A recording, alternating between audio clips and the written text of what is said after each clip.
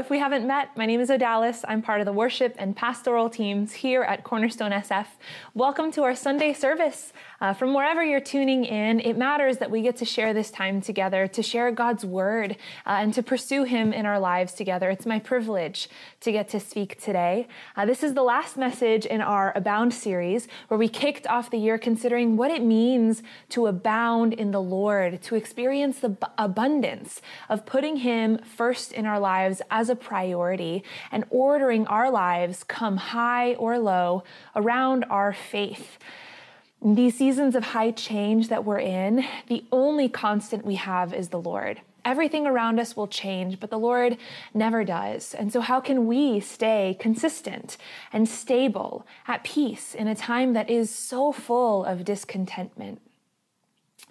I don't think I'm alone in having struggled with frustration recently at why things are the way that they are. It just seems like so much I'm constantly asking that question. And I really admire people like Pastor Terry, who can stay super informed, up to date on the news, know everything going on in the world, and yet maintain an inner sense of peace. I find myself overwhelmed by the negativity. I was in a conversation recently where we were talking about sort of just that, where things are at, how to plan, how to consider a future that still seems a bit uncertain. And even in part of our conversation, thinking back to when things felt a little easier or at least simpler. And I really had to pause just internally and question my own train of thought, to challenge feelings that wanted to go down the path of why, God, why are things the way they are right now? You're in control. I know that. And you decided that this was going to be the time that I was going to live in the world and get to have, my stewardship over the life you've given me. I know you have a plan. I know you have a purpose, but what do you want to do in this time?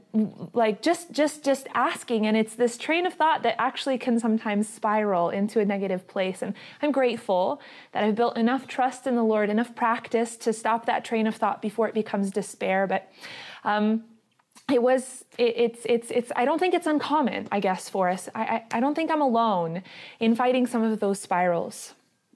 It's this discontentment that is all in the air in our country, in our culture, in the world. The Great Resignation all over employment news. According to Gallup, 48% of America's working population is actively searching or watching for job opportunities. That's almost every other person, 1 in 2. And there's an alarming quit rate. There's a 3.6 million Americans that resigned in May alone, and a record number of open job positions. That's just the workplace. That's one sphere of life. That discontentment is not isolated to workplaces. It's across all spheres of life. And so in the season of such discontentment and disillusionment and disenchantment, what does the life of a follower of Jesus look like? Jesus certainly didn't model discontentment. In fact, he was so on fire and so on mission for what God had in mind that he catalyzed the entire course of human history to change. The Apostle Paul defines it. He calls it a secret. It's not a very well-kept secret. It's available to us even now. And so let's pray together and dive in. Holy Spirit, we pause before you and we welcome you in. We thank you for this time that we get to share. We thank you for your word. We thank you for a community of faith that we get to press into to pursue your truth together in a world that is constantly changing around us. Lord, be our consistency and speak to us this day. We welcome you in, Lord, and we pray these things in your good name, Jesus. Amen. Amen. So think back with me for a bit. I don't know if you remember a Pixar short from many years ago called Boundin'. It is a classic. It's one of my favorites. It's got rhythmic narration that all rhymes, a really catchy hook. And listen, online community, if you want to pause this message right now and hop over to Disney Plus or YouTube, find it on there and watch it. It's like 4 minutes long. I will wait here for you. You go and come back after. But if you don't want to watch it right now, it follows follows this adorable little lamb with a gorgeous coat. He lives on some shelter on a rock over a pond. And every day he steps out into the sun gleaming on his coat, and he starts to dance, and all his wildlife neighbors dance with him. And it's, you got the good life, the shining pretty coat, until one day, a truck backs into the area and grabs the little lamb by the foot and pulls him off screen, and you don't see what happens, but all you hear are the shearers going off across his gorgeous coat. And then the drama thickens, night falls, and it starts to rain, and then we see the lamb thrown back on screen into a puddle, sad and naked and pink and totally ashamed. He feels stuck. He feels hopeless even, until bounding onto screen with the light now shining through the storm comes a jackalope who comes in to pump some optimism right back into the little lamb. He tells him he just needs to get his head right, and he can do more than dance. Well, he can soar. He just needs to bound and rebound. And clumsily at first, falling over a lot at first, the little lamb starts to get the hang of it, and his wildlife neighbors, instead of dancing with him, now they're bounding with him. And every year, when the truck comes around to shear his coat, the little lamb is totally unfazed. He just rebounds, goes right back to bounding. His well-being no longer depends on his coat or these external circumstances outside of his control. It's a wonderful little short. Honestly, it's so cute. But I think we all have aspects of this little lamb in us. The pain that this lamb walked through. We've been hurt by something or someone in our past. It's some experience that triggers a response of hesitation or fear or embarrassment in us. Or maybe we've had our dreams sort of squashed. We don't even know how to begin looking at the future in a new way. Or maybe we've always done things a certain way until circumstances outside of our control, or sometimes because of our own choices, they change, and now we can't really distinguish up from down and how to move forward. These are situations that are ripe with potential for discontent, the sense of angst and anxiousness in us. But the scriptures talk about contentment quite a bit. And just as our lamb friend needed to find a sense of contentment outside of what he originally knew, his lovely coat, we too are invited to examine the sources of our satisfaction in life. Are we relying on the things that we can see and feel and hear, the things that we can understand and grasp?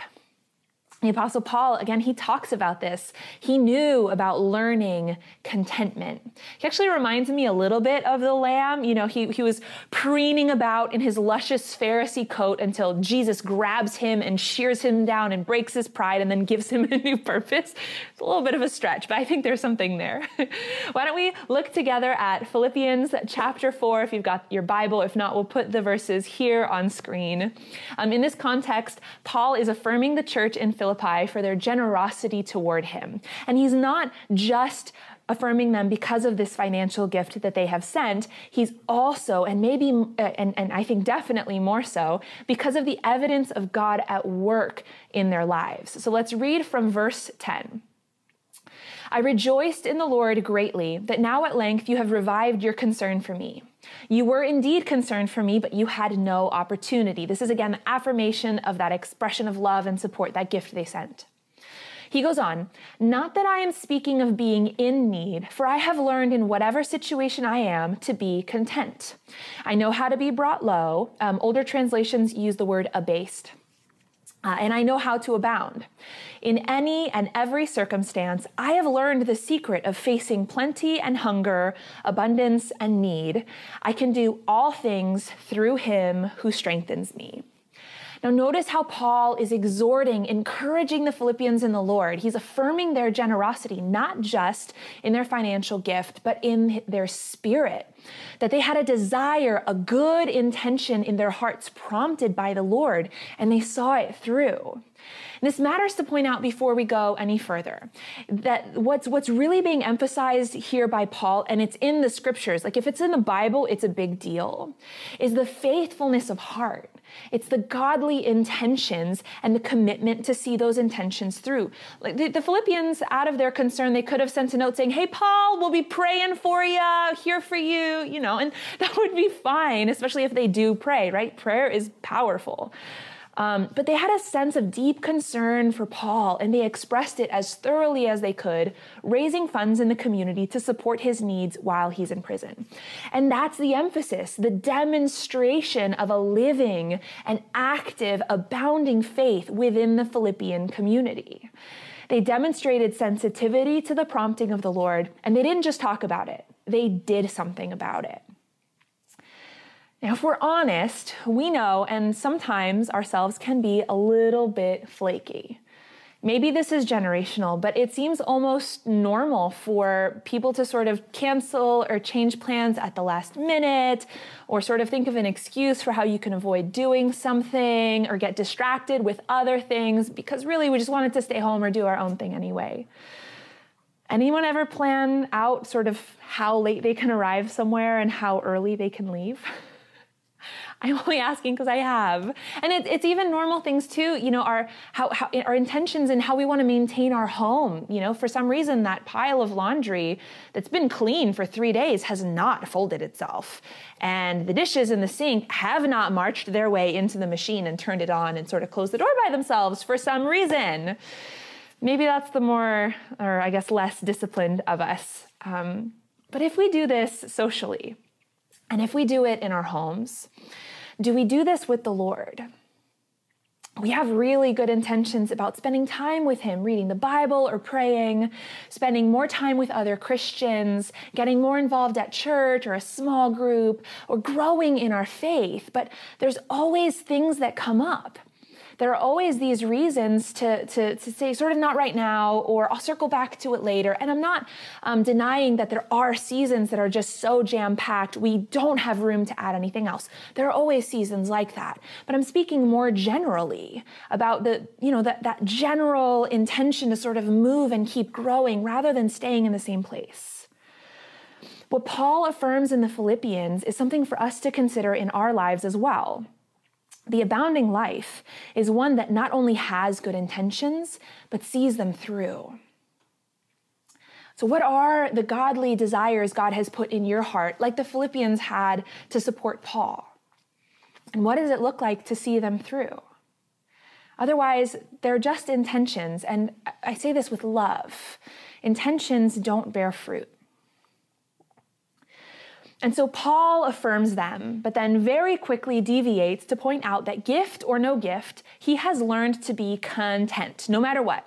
Whether he has nothing or he has everything, whether he is starving or full, comfortable or shipwrecked, welcomed or stoned and left for dead, and he certainly experienced all of that and more.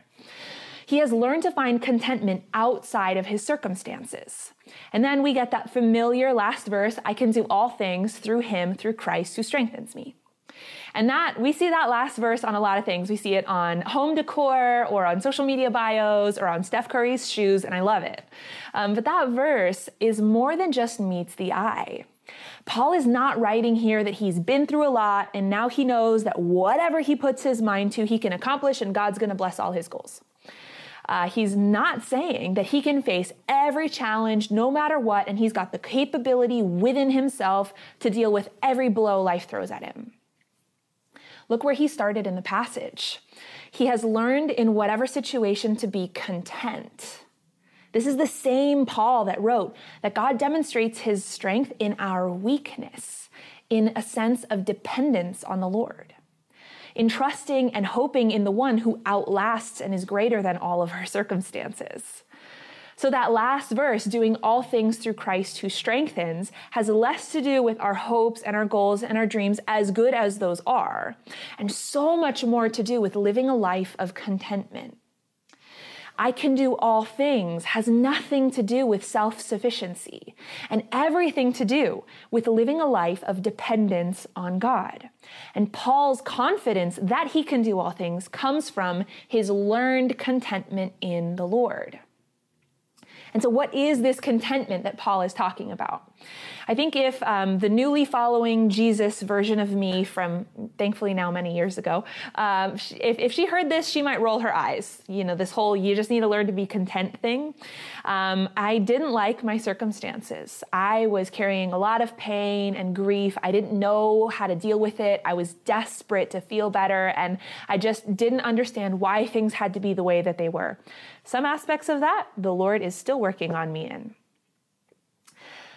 But I think if that version of me would have defined contentment, it would have been some cheesy, churchy word about being fine with a bland sense of acceptance at what life is like, or worse, being okay with a lack of ambition or shrugging at the things that are wrong in the world or inside of us. And if that's our sense of understanding of contentment in any form, we're actually missing something that radically changes our lives. This is the secret that Paul has been talking about.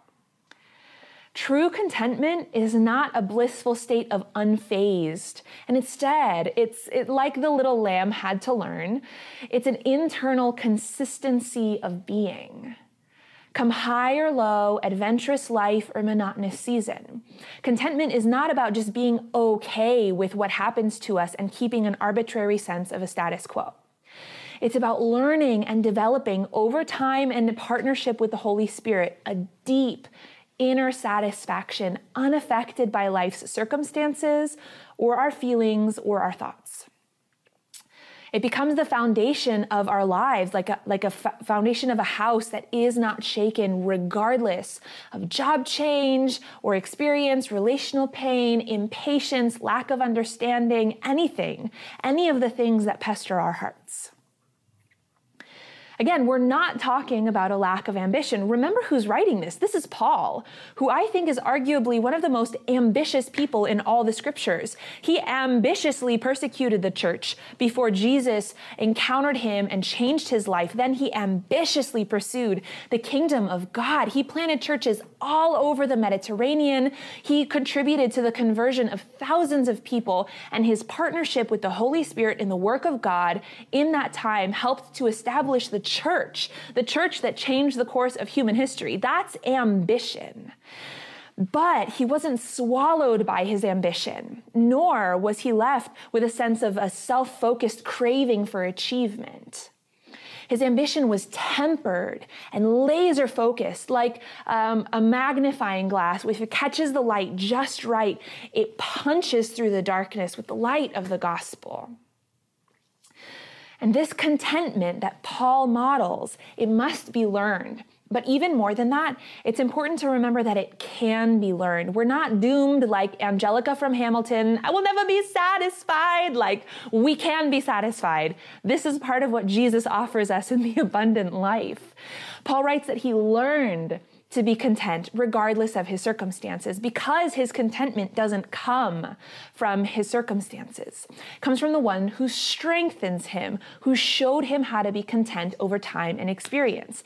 And the original phrasing of that strengthened word, it implies much more than being lended strength from the outside, or even of our own inherent strength being magnified.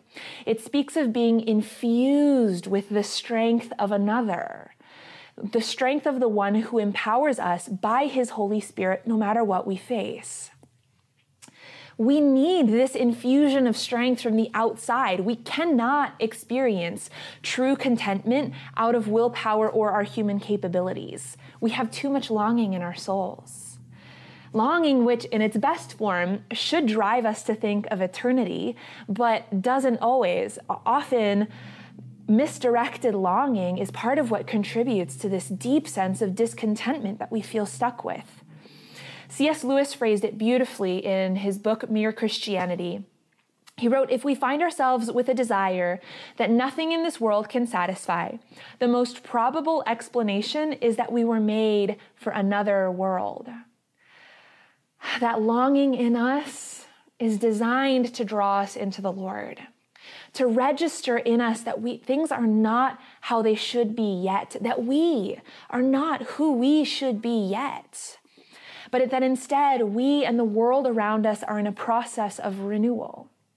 And we need empowerment. We need strength to be in this now and not yet. Empowerment to participate in that renewal that begins in our hearts, then with our families and friends, and all that God has given us, not just the material. Over time and experience through these longings, as we press into our God-given purpose by His God-given strength, we can learn to build contentment. And so how? Well, before we start building it, we have to be infused with the strength of the living God. I can do all things through Him who strengthens me. We need that strength from Him. And it sounds intense a little bit, yeah, but it's not a mystery. As we profess Jesus as Lord in our lives, the actual Spirit of God is given into us to do exactly this. And if you've never received Christ, maybe you've wondered about it. Maybe you have discontentment in your life or in your heart. You're wondering if things can be different. They can be. They will be.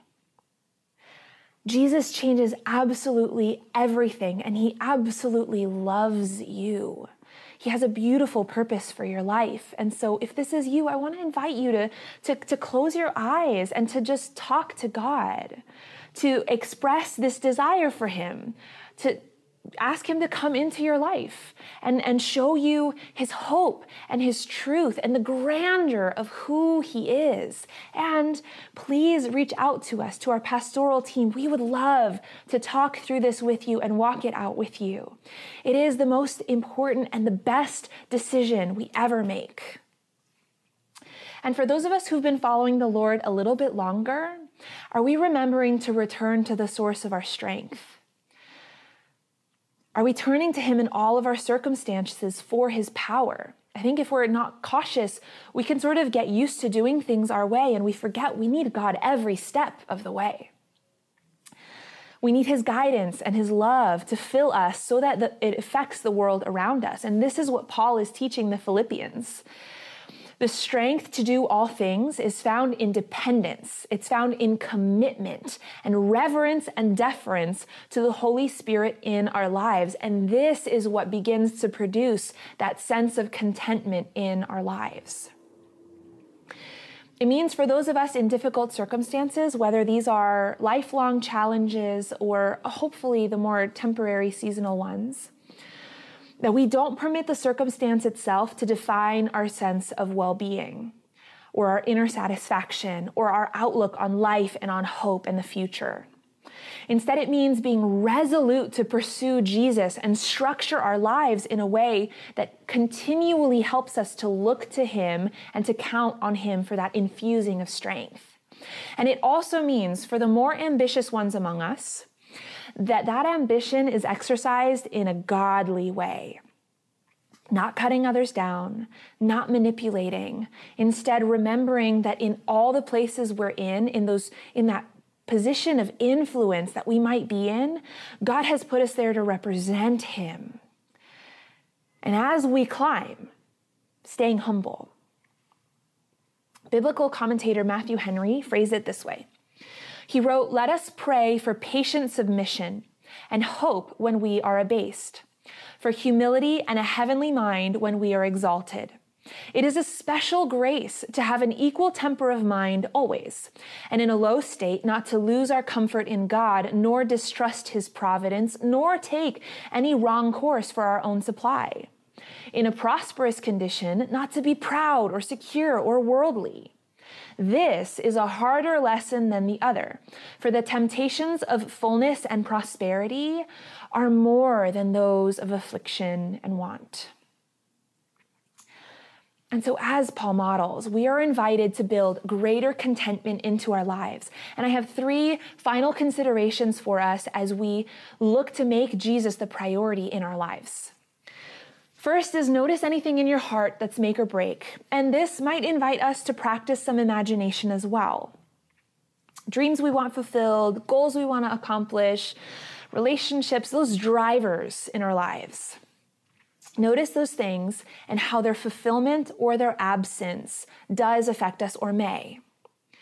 Contentment in these things looks like abounding regardless of their fulfillment. Secondly, take stock of activities and habits in your life. It's the often asked and often frustrating question of how are we spending our time? And contentment looks like meaningful use of our time for both ourselves and extending ourselves out for others. This is the healthy balance between work and rest as God defines it, not as the world does. Lastly, take stock of your trust in Jesus. Commitment looks like actually trusting his ways over our own, and often that means being wrong and being okay with it, maybe even celebrating it when the Lord is showing us those areas. That come new variant or new administration, friends coming and going, job change, being thrilled about it or being frustrated in it, whether we are abased or whether we abound, we have learned to be content and look to Jesus. Do all things through him who infuses his strength into us. The song that the band is going to close with is an anthem of just that. That if I lose everything that makes up my external world, all the material, all that I've built up, everything that is that structure externally, that I know I still have everything I need and all that truly matters. Before they do, this is our time of giving.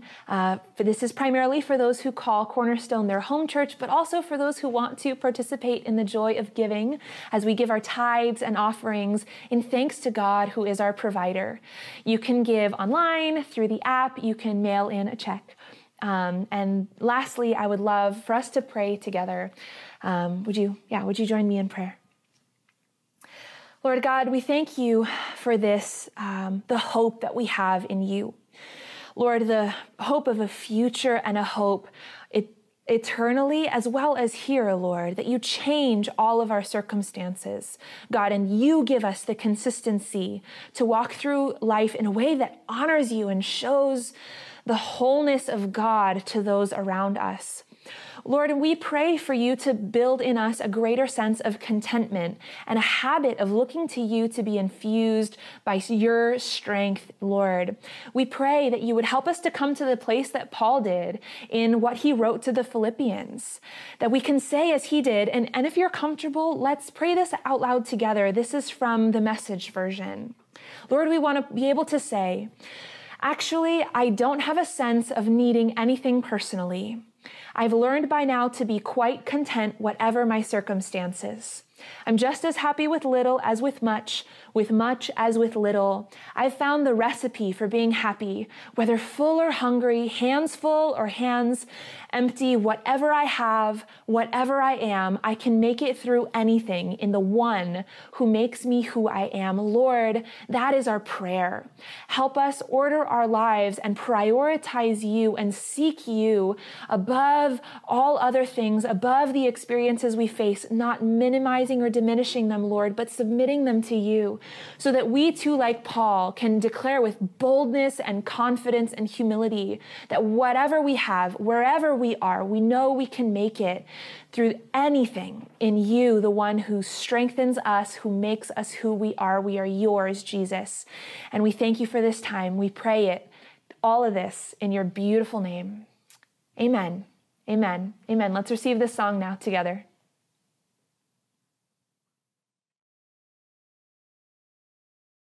Ashes from the flames, the truth is what remains. The truth is what you save from the fire, and you fight for what you love. Don't matter if it hurts, you find out what it's worth, and you let the rest burn. You let the rest burn, let the rest burn, let the rest burn, let the rest burn. The sunset burns like gasoline. Touch me and make sure that I'm not dreaming.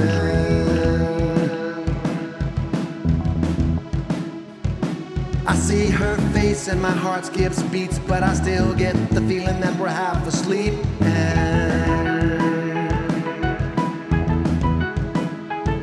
There's a spark in the corner of my baby's eye, like a distant star that won't burn quiet.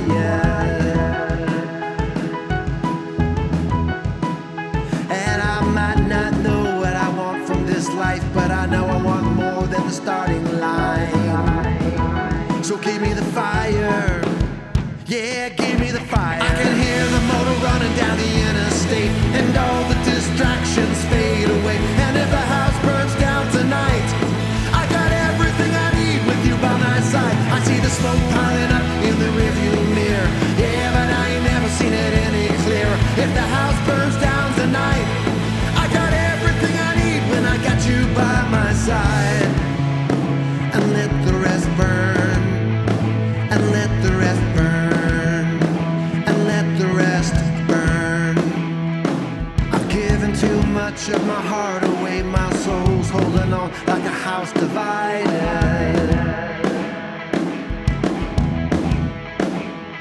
Like a match that burns down like a masquerade, and I had to let it go when the fire ignited.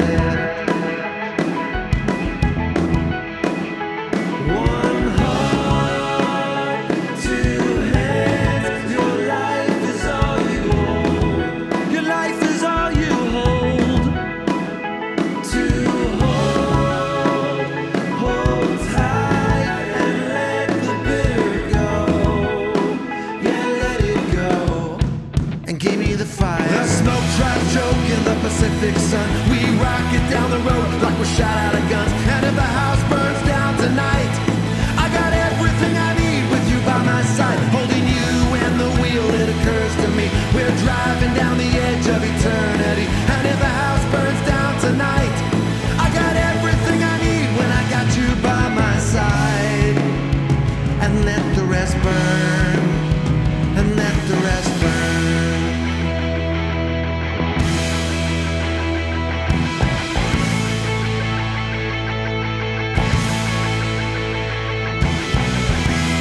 Put your hand in mine and put your heart in driving. We got everything we need, yeah. We got everything we need, yeah. Left it all behind us. What we need will find us. We got everything we need, yeah. We got everything we need, yeah.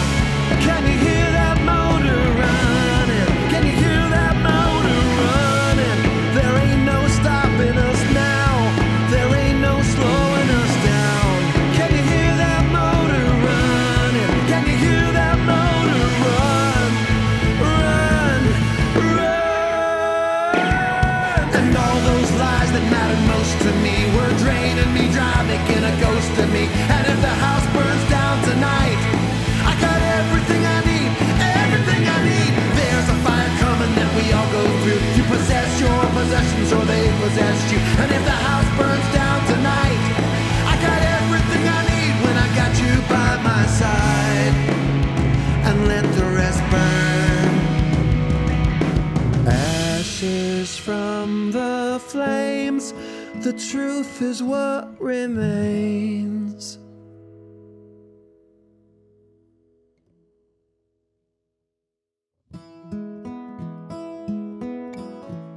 Yes, Lord Jesus, remind us again of what truly matters when all is said and done, right? You're the one thing. You're the pearl of great price. Lord, you're the treasure, that special gift that money can't buy, that in the end it matters the most, right? Seek first the kingdom of God and what is right in his eyes, and all these things shall be added to you. Lord, sometimes we lose our perspective and we lose our sense of priorities, and we forget what is most meaningful when it's all said and done. Help us to love you more, and help us to love others, our neighbor, as ourselves. Yes, may the Lord keep you, loved ones. You are loved.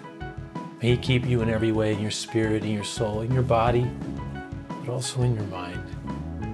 How good it is to serve him, and how loved we are. Blessings to you, in Jesus' name.